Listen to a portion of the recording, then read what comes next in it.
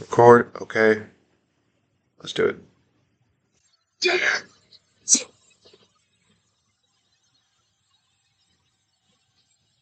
Why the hell else do you go to work? That's a stiff shot. Ricky, I think... You don't like me! I don't give a damn! At least he said damn. Could have been worse. Shut your mouths! Keep buying my dolls! Buy my t-shirts! Yeah! The economy might be bad! There's a lot of you out there suffering! Guess what? I ain't one of them!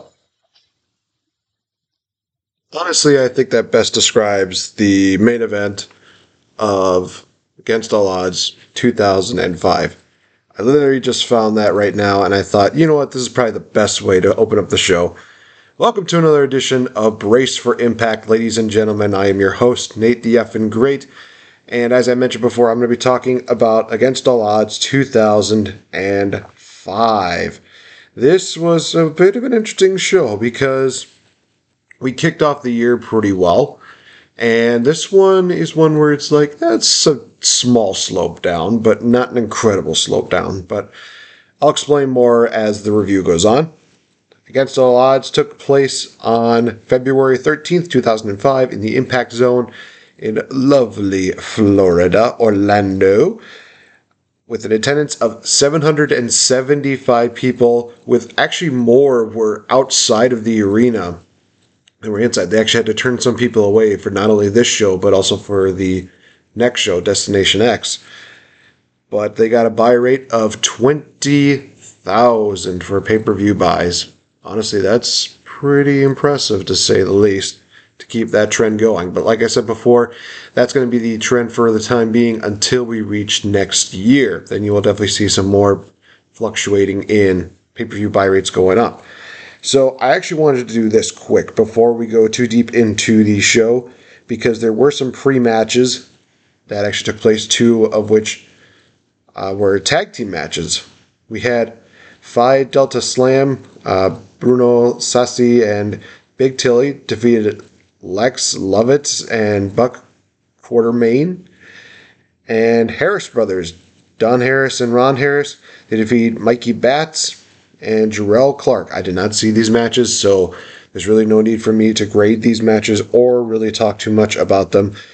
We go into the opening package of Against All Odds, and honestly, it's a really good one because it's all about the now. They talk about a little bit of the past, but it's all about what you do in the present. They talk about the 30-minute Iron Man match for the X Division title. They talk about Full Metal Mayhem, and they talk about the NWA World Heavyweight Championship matchup main event. So it was a really good opening package. I really do like the fact that they try to make it as dramatic as possible, and it turns out really nice. It really does. Before we get into the first matchup, we have Shane talking to Larry Zbyszko, as well as the lawyer for Jeff Jarrett, Dagger. Yes, there's a lawyer named Dagger. I think he probably just kills in the courtroom. I don't know. Basically, there's a big issue between Jeff Jarrett and Dusty Rhodes because Dusty made the stipulation that if Jeff Jarrett uses the guitar in the main event, he will be disqualified and he will lose the NWA World Heavyweight Championship to Kevin Nash. Considering the fact that most of these matches almost seem like they're all no DQ matches anyway, it doesn't seem like that really matters too much. Scott Hudson gets a chance to be outside of Kevin Nash's door, basically talk about how he's being super focused and he's got all these people coming in here, and he even mentions the Longest Yard, which actually comes out of that year, which I think was funny that they mentioned that. Longest Yard was honestly a really good movie, and I really do love the role that Kevin Nash played in that. It is one of my favorite Kevin Nash movie roles. But we open up the show with Petey Williams with Coach D'Amore taking on Elix Skipper. And honestly, when you start off any matchup with an X Division title deal, any pay-per-view, you start with an X Division title deal, you're going to have a great one. And honestly, I've said nothing but good things about Petey Williams and Elix Skipper. Elix Skipper actually made his pay-per-view singles debut on the last show against Sanjay Dutt, And Petey Williams is just coming off of his X Division title loss to AJ Styles in the Ultimate X match. So it's kind of one of those things where Skipper and Williams are just trying to prove themselves as to be the next contender for the X Division Championship. They do announce during this matchup that there will be an Ultimate X match at Destination X next month to determine the number one contender for the X Division Championship. So you got to see it in the last pay-per-view. You get to see it again at Destination X. And honestly, Destination X is the perfect way and the perfect place to showcase the X Division. We have a nice top rope arm drag by Skipper, followed by a slingshot Hurricane Rana onto the outside by Petey Williams. I love that these guys have this fast-paced deal. It's just great. We get the classic, "Oh, Canada," from Petey Williams. Just love that every single time. Petey Williams goes for a springboard crossbody from the corner, but Skipper does this kind of matrix move where he dodges it, and he eventually gets a butterfly superplex onto Petey Williams, which looked absolutely beautiful. We get a nice reverse suplex onto the top rope by Skipper to Petey Williams, and then Skipper goes up, hits a guillotine leg drop on Petey Williams, who's just draped over that top rope. It looked absolutely great. The classic head scissors to the leg sweep by Petey Williams. He gets hung up onto the top ropes, and Skipper tries to reenact what he did at Turning Point, where he just does a walk on the ropes. He's going to look like he's going to do the head scissors, but Coach D'Amore actually grabs the leg of Petey Williams, and Skipper just eats the canvas. We see him go into a setup for the Canadian Destroyer. It looks like Petey is about to hit it, but we see him get caught by Skipper into an air raid crash, which he calls the sudden death. And they kind of hyped up the fact that Skipper was going to debut a new finishing move at this show. So seeing that move was actually really cool. And Skipper picks up the victory here at 7 minutes and 58 seconds. I gave this a B. This was a really good matchup. I think that if they would have gone a little bit longer, it probably would have been better. But for what they did for under 10 minutes, it was still really good. I absolutely liked it. Next up, we have Michael Shane and Kazarian taking on the team of BG James and Jeff Hammond with Ron Killings and Conan in their corner. Some of you might be wondering, well, why would BG James be teaming up with Jeff Hammond instead of one of the other members of 3 Live Crew? Well, Jeff Hammond, who is a NASCAR driver, is trained to be a wrestler. Michael Shane and Kazarian, they're just like, oh, yeah, no, you're not going to make it as a wrestler. So, no, you ain't going to do that. You're just a silly celebrity. That ain't going to work. So we see Jeff Hammond. He gets involved in a singles match, is victorious, but Michael Shane and Kazarian beat him down. BG James and 3 Live Crew, they're just like, oh, well, we'll take you on against all odds. Kazarian actually had a really clever line in this build-up in the promo, where he said NASCAR is non-athletic sports centered around redneck. That got a little bit of a chuckle from me. That was actually really cool. We get the classic 3 Live Crew intro, where, they just Conan does his deal where he's like, Arriba la raza. BJ James is about to do his intro, but then he says like, oh, what do we call? Oh, okay, we're gonna run you into the wall. So start your engines. So that was kind of a nice little deal. We get some quick tags by BG and Jeff as they're beating down on Shane. BG continues the beating down of Kazarian and Michael Shane until they get the advantage by hitting BG in the back with the leg. We get a nice dive onto BG by Kazarian. They also hit this nice tag team move where they kick him in the face and then hit him with a neck breaker. We see a double clothesline by BG to the, as I dubbed them in this note, the cool dudes, because I think there was one point where Kazarian and Michael Shane hit a move. It might have been a head scissors or something like that. And I just remember hearing, and I think it was this, but I thought I heard somebody in the crowd going, that was cool, that was cool, that was cool. So I just thought, okay, I'm just going to call them the cool dudes right now, just because Jeff gets tagged in the ring. He does okay. Hits a nice spear to Kaz. Michael Shane, he eats some punches from BG, but then he's able to get him out of the ring. He goes for a super kick on Jeff, but hits Kazarian by mistake. This allows BG to pull Shane out of the ring, and then Jeff does this weird thing where he just kind of runs around, and then he hits a leaping elbow drop, which he calls the pit stop, to pick up the win at 5 minutes and 33 seconds. I gave this one a C. This was not really a particularly good matchup. It did not showcase Michael Shane and Kazarian that well. It's just one of those matches where I feel like they needed to get like some kind of celebrity deal involved in this. And I'm not saying it was horrible. It was okay. I've seen a lot of other celebrities do better in the future times, so I guess for the time it was good. It was just one of those things where it's just kind of like, that's kind of it, huh? Well, it is what it is. So Dusty Rhodes is backstage talking to Trinity and Tracy. Hey, remember when I told you that they were supposed to find 2 tag teams and bring them to Dusty Rhodes?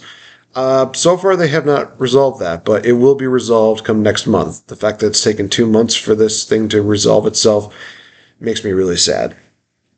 But basically the lawyer Dagger comes in and he's like, oh yeah, my client says that he's never used a guitar, and I have unequivocal proof that Jeff Jarrett has never used a guitar in his match, only to play music.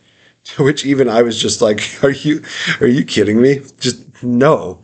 You cannot prove that at all. There's literal videotapes, and people have videos on their phones of Jeff Jarrett doing that. You can't prove that. So that was just so dumb.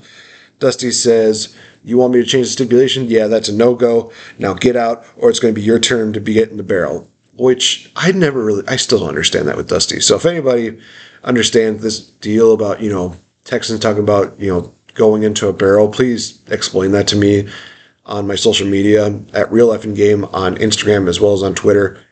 I just don't understand it. Next up, we have Raven versus Dustin Rhodes, and the build-up to this is interesting because we see Raven attack a man by the name of Cassidy Riley, who was either the son or was a student of Eric Watts. Basically, he broke his fingers, and then Dustin tried to ensure that it was not going to happen more. Raven is ready to fight Dustin at the pay-per-view. That just came out of nowhere, kind of. Dustin gets the shucky ducky in. No, he says, shucky ducky quack quack. To which I'm like, wow, Booker T watched old-fashioned TNA shows. I did not know that. That's probably where he got this from. But in the build-up to this, Dustin actually pinned Raven in a 6-man tag team match. So it leads up to the matchup. With that kind of build-up, you kind of get the same thing for this matchup. I'm not going to lead you guys on too much with this. Raven spits in Dustin's face to kind of get him a little bit riled up. Dustin takes out Raven with a takedown and punches. Get a big boot by Dustin. But then his leg gets caught up in the ropes. And Raven starts just working on the leg, doing like leg breakers, punch to the leg, hold, such like that. Gets some good punches in the discus clothesline. Drop toe hold into the ankle lock. He does the ankle lock so many times. It's amazing. Both go for their bulldogs, but doesn't happen until Dustin hits a clothesline. Dustin does this super kick, and during this matchup, he really does not sell his leg all that well. It's just kind of one of those things where if he hits a big move with his leg, then he'll be like, oh yeah, my legs hurt. It's like, just not the best. Raven gets another ankle lock in, but then Dustin counters. They go to the outside. Then somehow they get back in the ring, and Raven does a roll up to Dustin with his feet on the ropes for the victory at 8 minutes and 20 seconds. The two of them fight off against each other. Raven locks Dustin in a straitjacket, and then he hits him with a trash can to the head, locks him in the turnbuckle, and almost is ready to whip him until Cassie Riley tries to come in to make the save, but he eats a Raven DDT. Then we see him whip security guards, and that's it. This was excruciating to get through. I'm not going to lie. I gave this a D. This was the worst matchup of the nights. The build-up was horrible. The match itself did absolutely nothing. I feel like Raven is definitely a major hardcore star, and watching him wrestle in regular wrestling matches, there's just not much to really go off of for him. So, just kind of really weird. Oh, so if any of you remember, I was trying to figure out the whole promo deal that was going on during the events last month. Well, apparently I got my answer on this show. Triton, spelled Tri and then Tan, just that's legit how it's spelled, will be debuting this week on TNA show. So that's what it was about. It was about a superstar named Triton who's going to be coming into TNA. Cool. Let's just hope that it's nothing too mesmerizing or boring. I don't know. Speaking of boring, actually, no, this was something that I was really surprised to. We have the NWA World Tag Team title match. Kid Cash and Lance Hoyt taking on America's Most Wanted. Basically, America's Most Wanted came out saying, like, we're ready to take on all comers. We'll take on Naturals, Michael Shane, and Kaz, and the list of a lot of these tag teams. And then Cash and Hoyt are like, oh, yeah, you know what? Well, we want a title shot. And one of the things that I thought was weird was that they just came out and just proclaimed that they deserved a title shot. But during the match itself, they mentioned the fact that Cash and Hoyt were two-time NWA Tag Team Champions in 2004, and their second reign was actually ended by America's Most Wanted. So that itself actually got me more interested in the match. Like, oh, okay, so they're trying to get some revenge on their tag team loss. So that's kind of nice. But it is kind of one of those weird things where it's like, well, they didn't really seem to earn it. They just automatically got it. Maybe they got it after they beat down a couple of guys, but it just seemed like it was just here's a title shot. Okay, thank you. Taglines for this were 5 times for America's Most Wanted, but 6 for Harris and Storm. So what that means is that as a team, they won the titles 5 times, but as individuals, they've won those tag team titles 6 times. I've already covered that whole weird deal at the Victory Road show, and I'm not going to go through it again. It is a pain. Otherwise, just look it up on Wikipedia. Question of, can the challengers cash in again? Can they win the titles off of America's Most Wanted, become 3-time tag team champions? And they mentioned, like I said, the history with an Impact. They mentioned the history between the two of them, and that just made it better. So the start off was actually very interesting. It was unique because you have Cash and Storm. They're going after each other with like a fast-paced style with just fast-paced moves, some arm drag, some fast-paced covers on each other. It was really interesting. And then you go into Harris and Hoyt, and they're just brawling with each other. Legit, like, it looks like Harris was just absolutely pissed at Hoyt at some point. So I'm looking at this, I'm like, okay, you got basically 2 teams that kind of share some similarities and some differences. That's kind of cool. They do the deal where they toss Hoyt into Kid Cash when they do their reverse hip toss and then just toss him into their opponent. I always love that spot. It's turning into one of my favorite spots in tag team wrestling here now. Harris throws Storm over the top rope to land on Kid Cash and Hoyt. But then Hoyt decides, you know what, you're out here, let's have some fun. So he beats down on Storm, does like a nice slam, hitting him on the floor. All throughout the match, if they're talking that he's got a hurt back and they got to watch that back. And Cash and Hoyt are just going after that back over and over and over again. A very nice double team moonsault by Cash and Hoyt, where literally Hoyt has Cash in front of him, and he does like this kind of like released back suplex to where Cash is able to just do a moonsault, a backflip from that point. It looked really cool. Cash locks in a submission maneuver, but he's also covering the nose and the mouth of Storm, causing him to have difficulty breathing, which I thought was actually a very brilliant idea to do as a heel. Also, kind of a mean thing to do when you're thinking about it. It's like, why would you do this to another human being? Oh, because you're supposed to be an a-hole. Yeah, got it. We see a nice twisting moonsault by Cash, a pop-up powerbomb by Hoyt. They're just continually working on Storm. Storm counters a frog splash by getting his knees up. And then Cash and Storm, they hit a double crossbody to each other. Harris takes down Hoyt with a clothesline, a bulldog, and a suplex. So that was really cool. Cash hits a top rope head scissors. Storm catches Cash with the Eye of the Storm. Hoyt hits a super sidewalk slam from the top rope. I thought that was awesome.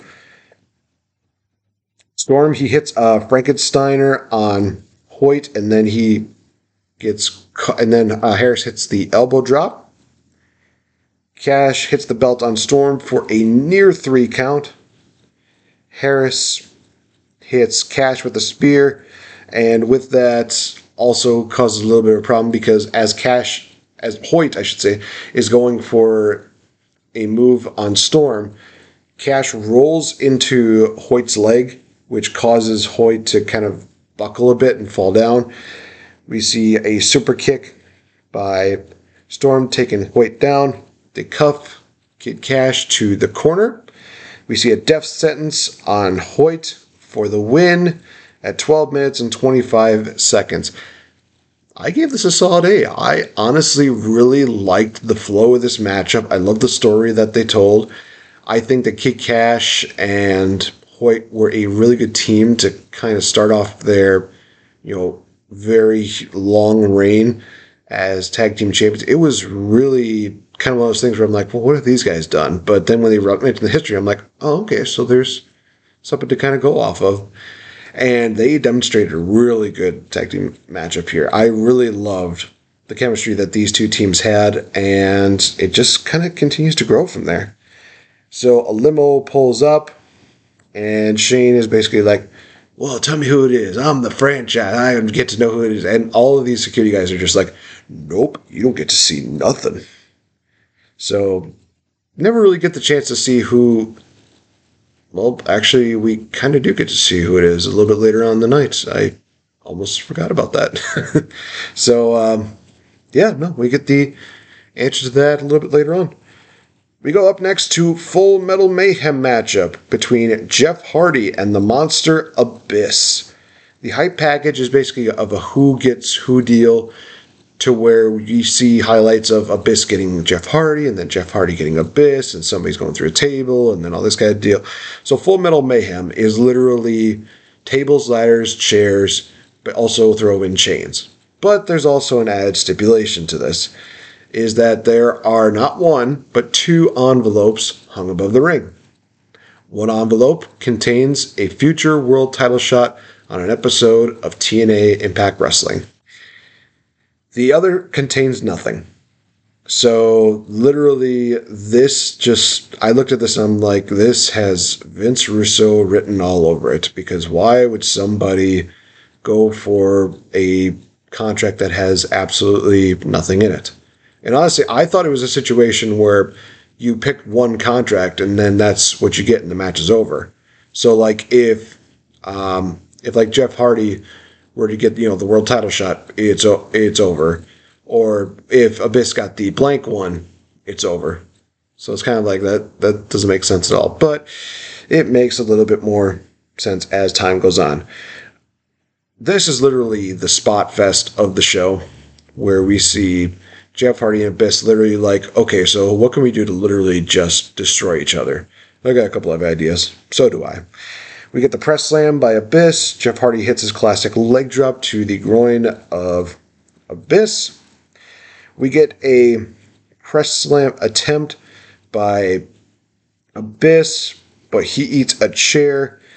But then Hardy goes for a spot involving the chair, and then Abyss makes him eat the chair as well. Abyss is setting up tables on the outside. So 1 table, 2 tables, and then stack 2 tables on those tables. We see Abyss going for a powerbomb attempt, to send Hardy on the outside, but Hardy's able to counter it. And he does a bit of a twist of fate, but he loses his footing, so it kind of looks like he botches it a little bit. Like he went too soon, and Abyss kind of went down a little late. We get a deal where Abyss and Hardy are kind of doing like this tug of war with the ladder.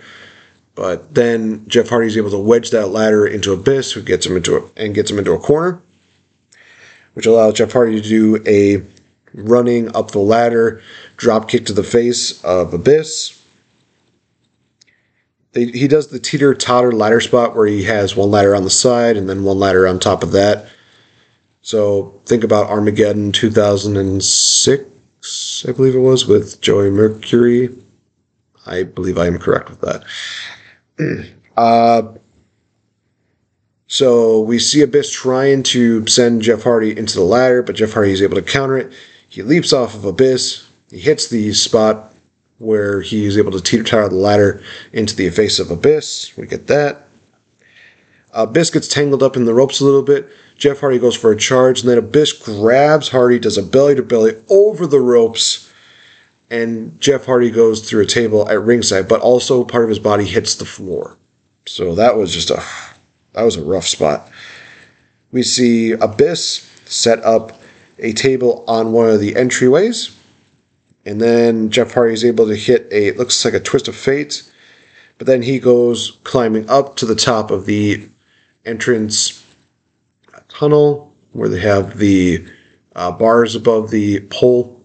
So Jeff Hardy leaps off of that, hits a bit of a variation of a Swanton bomb. I think he overextended it a little bit so he couldn't hit Abyss, but he still gets some contact on Abyss, I should say that. He gets a larger ladder, climbs up to the top of the ladder, gets the first envelope, which contained nothing. And I'm thinking, well, I guess the match is over. No, there's still the other contract. Oh, okay, so you got to go for the one that has the thing. Okay, then this was an extra step that makes absolutely no sense. So he moves the ladder. He gets it up to the one that has the contract. He's climbing up, but Abyss, he grabs him. He gets knocked off, and then Abyss shoves the ladder with Hardy on it. Hardy goes off of the ladder, out of the ring, into the stack of four tables, I should say, on the outside, so thank God for that. Abyss climbs up. He gets the contract, which gives him the world title matchup on a future episode of TNA Impact, clocking it at 15 minutes and 21 seconds. Despite the fact that there were a couple of botches every now and then, I still gave this one an A because of the fact that they definitely were doing their best to make this matchup fun, crazy, and also just absolutely, full metal. So, kind of really liked that. Jeff Hardy, after the matchup, he's just all mad. He's kicking. It seems like he's just pissed off at the fact that he can't get that world title shot. Sorry, bud. There's always next time. Next matchup, we have Team Canada taking on DDP and Monty Brown. DDP and Monty Brown have a mutual respect for each other after the three-way elimination matchup that they had at Turning Point. Nope, that was not the right event. It was actually Final Resolutions. There we go. Now I got it. And these two are feuding with Team Canada, even though Scott Hall was the one that kind of instigated the first attack on Scott Hall, on Monty Brown. Jeez Louise. And Team Canada kind of joined in on it. But as we found out later, that Scott Hall had his contract bought out by Coach D'Amore, so Eric Young replaced him in the tag match. So Team Canada literally is facing off against DDP and Monty Brown. And this was a very interesting pairing of DDP and Monty Brown. I never thought that this match would be so much good, but at the same time, you do have Eric Young and you do have Bobby Roode involved in there, and they are literally the two best stars in TNA, and this is another matchup that proves that. DDP, for some reason, he mentions the fact that he's done with the Outsiders, which was supposed to, I think, be something with Scott Hall, but I think they wanted Scott Hall to take some time to just rest. He will not appear on TNA programming until about... It's going to be a while. It is going to be a while. So, for those that might be wondering where Scott Hall is, he's gone for a while. So, we open up with an arm lock onto Eric Young by Monty Brown. And during this first 2, maybe 3 minutes, Monty Brown has this arm lock just locked in. Eric Young is doing everything he can to escape it. He's going over the top rope to break up for it, but Monty Brown pulls him back into the ring. He gets under the ropes and he's out of the ring. He gets pulled back in. It's one of those things where it's like, okay, this is actually really entertaining. I like this. So we see some of that comedy style with Eric Young. Great to see that. Monty Brown and DDP honestly do work very well together as a team, where they're just beating them down. They get a couple of tag team moves in, kind of the classic stuff. And we see DDP taking a little bit of control until Eric Young stops him, and then Bobby Roode takes some control with the clothesline. We see eventually DDP, take down Roode and Young. Tag made to Monty Brown, who comes in like a house of fire, and it seems like he's going to go for that alpha bomb, but D'Amore distracts the referee. Johnny Devine passes Eric Young the hockey stick. They hit Monty Brown in the back of the head, and then you have Johnny Devine, Eric Young, and Bobby Roode. They're just beating down on Monty Brown, so he's kind of getting taken down a bit. Then they tag in DDP, who comes in like a house of fire too. They have that really fun moment where they do the double Irish whip, where they're making their opponents try to hit each other. But then Team Canada reversed that, and it looks like DDP and Monty Brown are going to hit each other, but then they're able to just grab each other's arms, do a spin, and just take down Roode and Young. Monty Brown said that he really wanted to hit the pounce on Roode, and he does that here in this matchup. Hits it on him, knocked out of the ring. Young goes to the top rope, but he gets stopped. DDP hits a diamond cutter. 1, 2, 3 at 9 minutes and 43 seconds. DDP and Monty Brown pick up the victory. I give this one a B. It was one of those matches where it's not one of the better matches on the show, but it still showcased Team Canada as being just these dastardly heels. Eric Young still being funny as hell. And I think this is one of the better showings with Monty Brown and DDP. So they really worked well together. That was really cool to see that. So we go backstage. Lawyers saying to Tracy and Trinity, well, hey, did, I don't know why I'm making him sound like Triple H, but, well, hey, did Dusty sign off on that paperwork? And Tracy and Trinity are like, no, you better get out.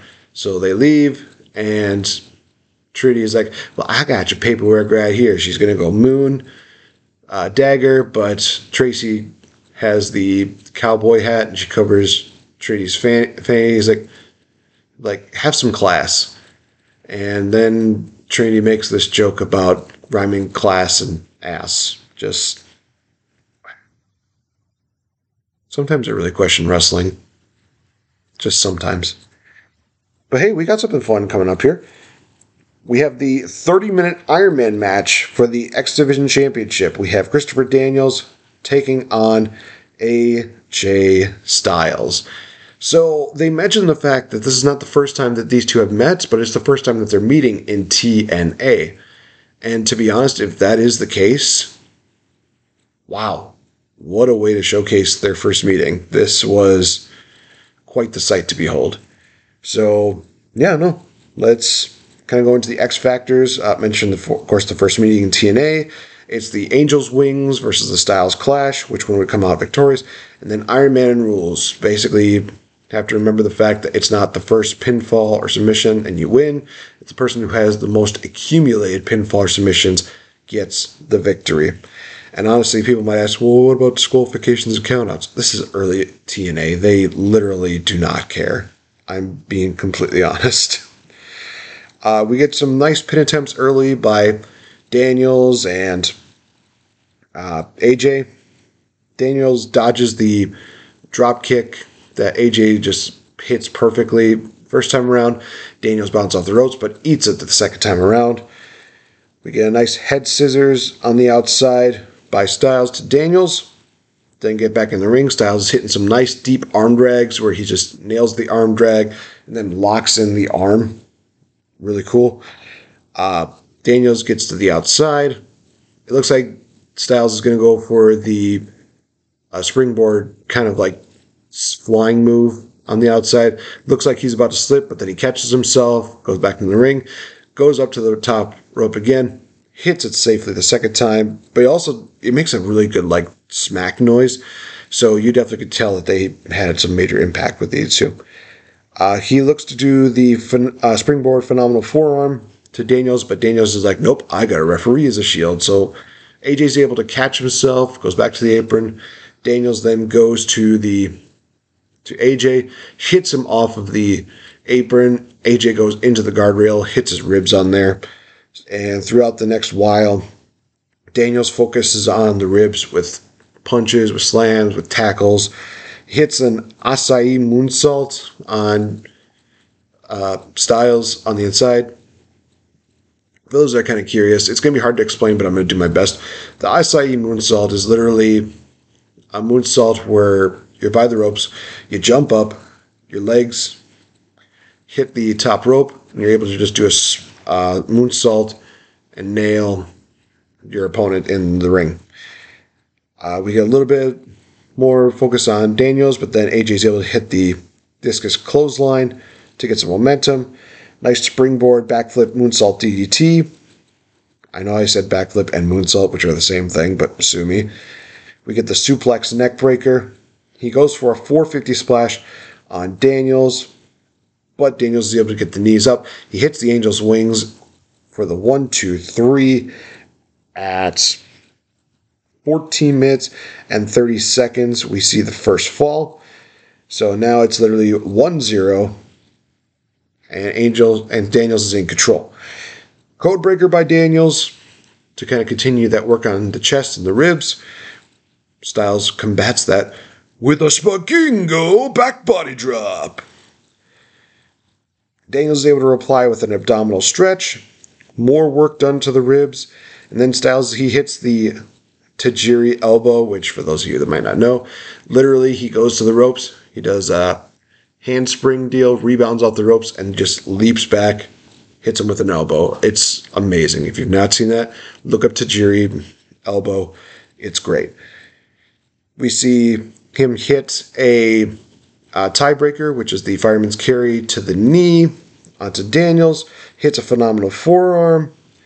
Daniels is able to hit a backflip reverse DDT of his own. He hits a blue thunder bomb, or as Mike Tenay called it, a blue thunder driver, which I think is even cooler. Pele kick by Styles. Daniels is able to hit a Samoan drop. He misses the BME. A German suplex by Styles, followed up by the angel wings of his own to Daniels for a near 3 count. AJ is able to counter a pickup attempt with a beautiful roll-up out of nowhere, pinning Daniels at 24 minutes. Daniels is now tied with AJ at 1 apiece, and we literally just see Daniels just yelling at AJ. He just wants to win this matchup. He knocks him out of the ring, grabs the belt, and he says, well, it's going to be mine. He throws AJ into the ring post, which busts him open. He gets some shots to the head of Styles, and Daniels licks the blood off of his fist, because why not, you creepy bastard. An STO to Daniels. Styles and Daniels, they trade blows with each other until Daniels hits a reverse STO, locks in the Koji clutch, and we are down to the wire. 5, 4, 3, 2, 1. It ends in a draw. Or does it? Daniels, he grabs the mic. He's like, no. I had Daniels beat. Dusty, make this go to sudden death. I can beat him.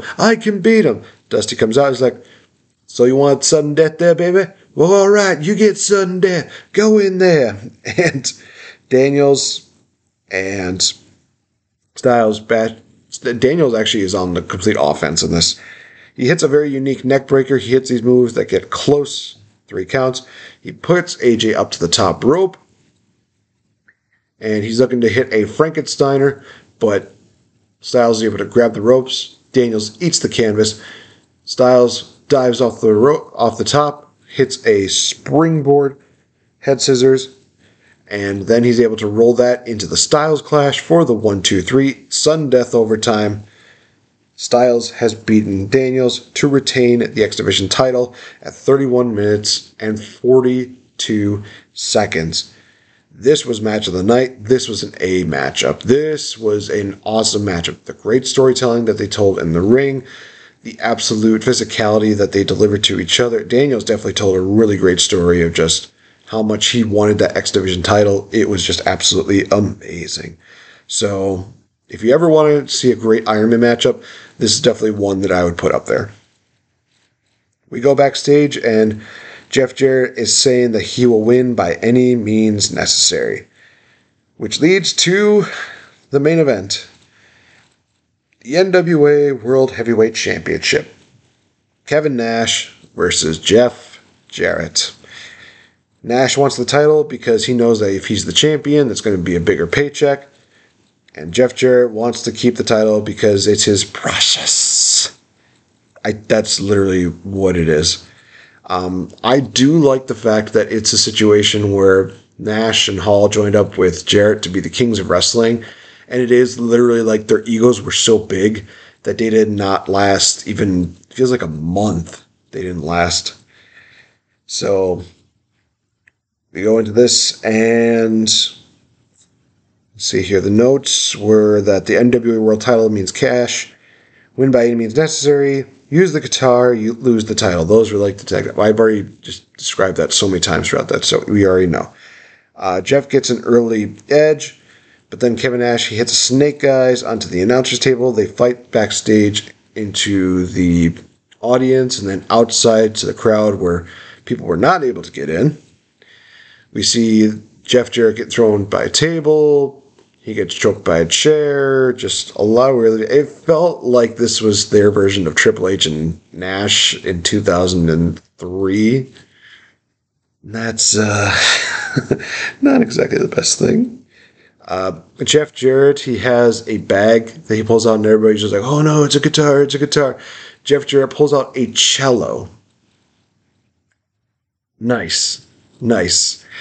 But it gets better, because as soon as he pulls that cello out, he holds it above his head, and it falls apart. It was one of those things where it's like, oh wow, that's a thing. That just happened.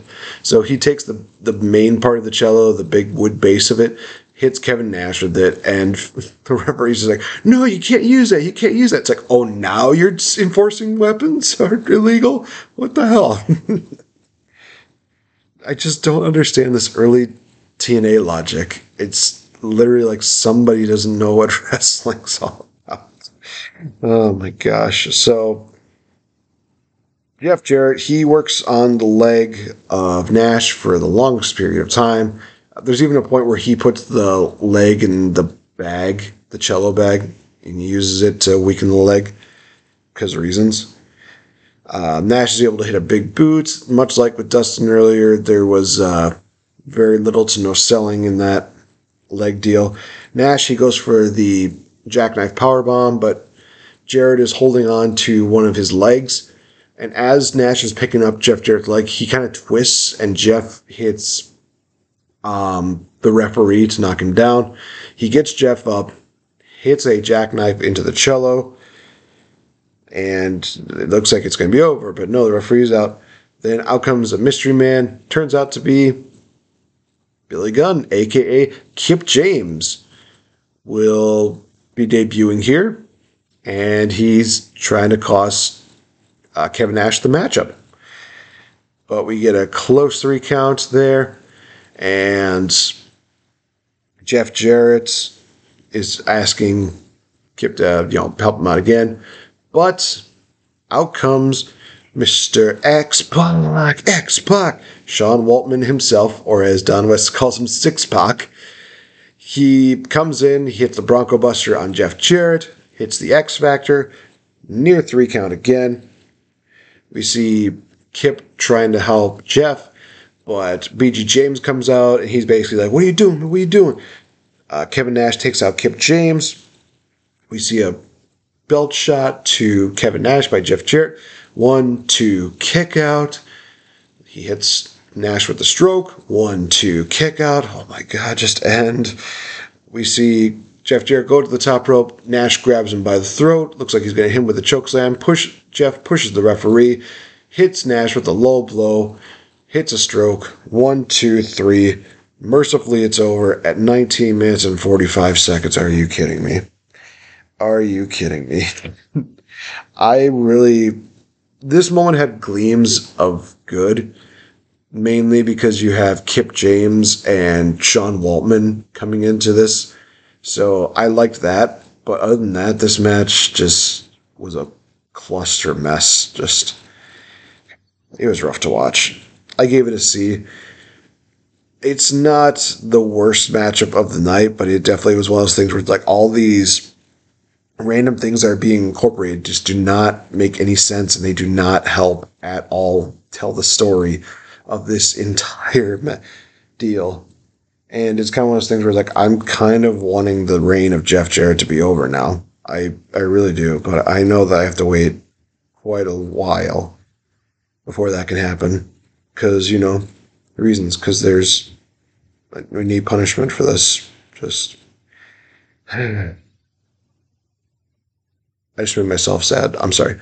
So overall, this event, I gave it a B. It was still a really good show, regardless of the fact that a couple matches here and there were kind of rough to watch, despite the main event having a huge cluster finish.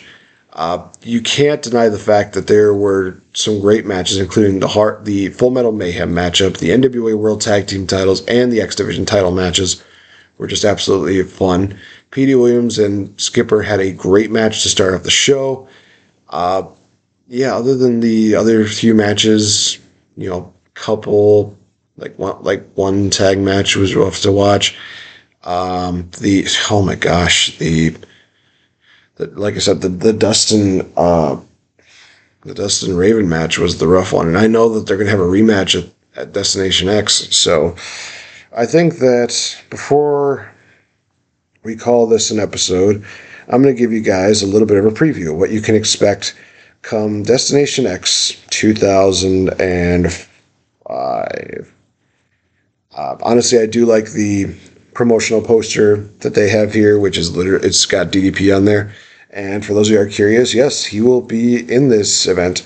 It will be Diamond Dallas Page challenging Jeff Jarrett for the NWA World Heavyweight Championship in a ringside revenge match.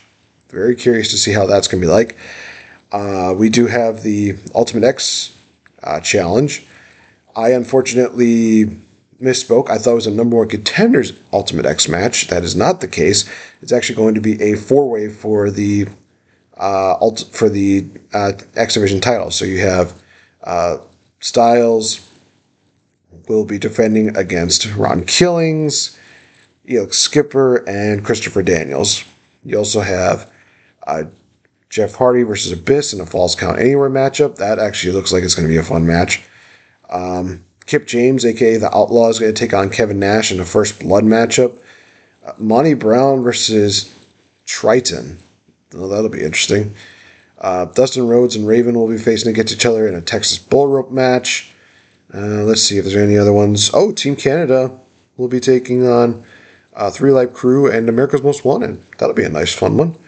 And, like I said, I did say that there was going to be some continuity to the whole Tracy and Trinity deal. Here it is. It's a tag team matchup where the winner will be the personal assistant to Dusty Rhodes. Phi Delta Slam with Trinity in their corner will be taking on the Disciples of Destruction. Oh boy, I'm very curious to see how this matchup goes. Oh boy. I I don't have regrets about doing these. It's just some of these matches I just look on paper and it's like this is not going to be a fun match to watch. But you know what? I'm gonna stay optimistic because some of these matches that I thought were going to be rough to watch actually turned out to be good. I mean, like I said at the Final Resolutions, I thought the three-way elimination match was a weird concept, but it made for a fun match. So maybe I'll be surprised. Just never know. So, with that being said, I have been Nate the Effing Great. You can follow me on social media, on Instagram, as well as on the Twitter at Real Effing Game. You can also follow me on the Game Changer podcast, where I've talked about social media. Jeez Louise, I don't want to talk about social media, and especially not in wrestling, where I talk about pop culture. There we go. I know words. Movies, wrestling, just about anything. Definitely check out WrestleAddict Radio on our huge array of podcasting platforms. I mean, Spotify, iHeartRadio, iTunes, you name it, we're pretty much on it. And definitely check out some of the other shows, you guys. I mean, Young Lions Perspective, WrestleMania, and the Kings of the Rings podcast, all absolutely amazing. And going to be coming up on the 300th episode of King of the Rings. Kings of the Rings. Jeez. I know words. I just can't say them right. English is not my first language, so sue me. So, with that being said, definitely check out everybody at WrestleAddict Radio.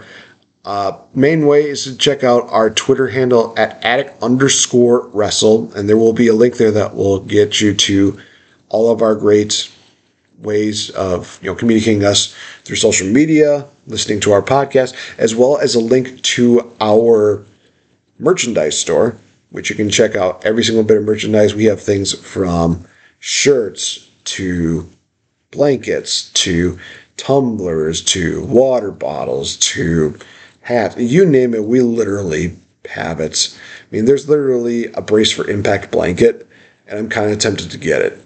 That is how cool it looks. So that has been Brace for Impact. I've been your host, Nate the Effing Great. TNA, total nonstop action. It's still fun to me, even through some of the bad times, and wrestling can be that fun as well. So thank you so much for tuning in. Thank you so much for listening to me rant and ramble about random things. If you have any questions that you'd like for me to answer on next week's episode, I can definitely take some time to answer any of your questions you have. Feel free to message me privately on my DMs at Real Effing Game, or check out Instagram where you can follow me there as well. Definitely send me any wrestling related questions that you might have, maybe some topics you would like for me to discuss, and I'll be more than happy to answer them as best as I can. So that being said, have a good one, you guys. Enjoy your weekends. Enjoy your week, whatever. Have a good one. Stay positive. Stay focused. And I lost my train of thought. I'm sorry. Have a good one, guys. Bye.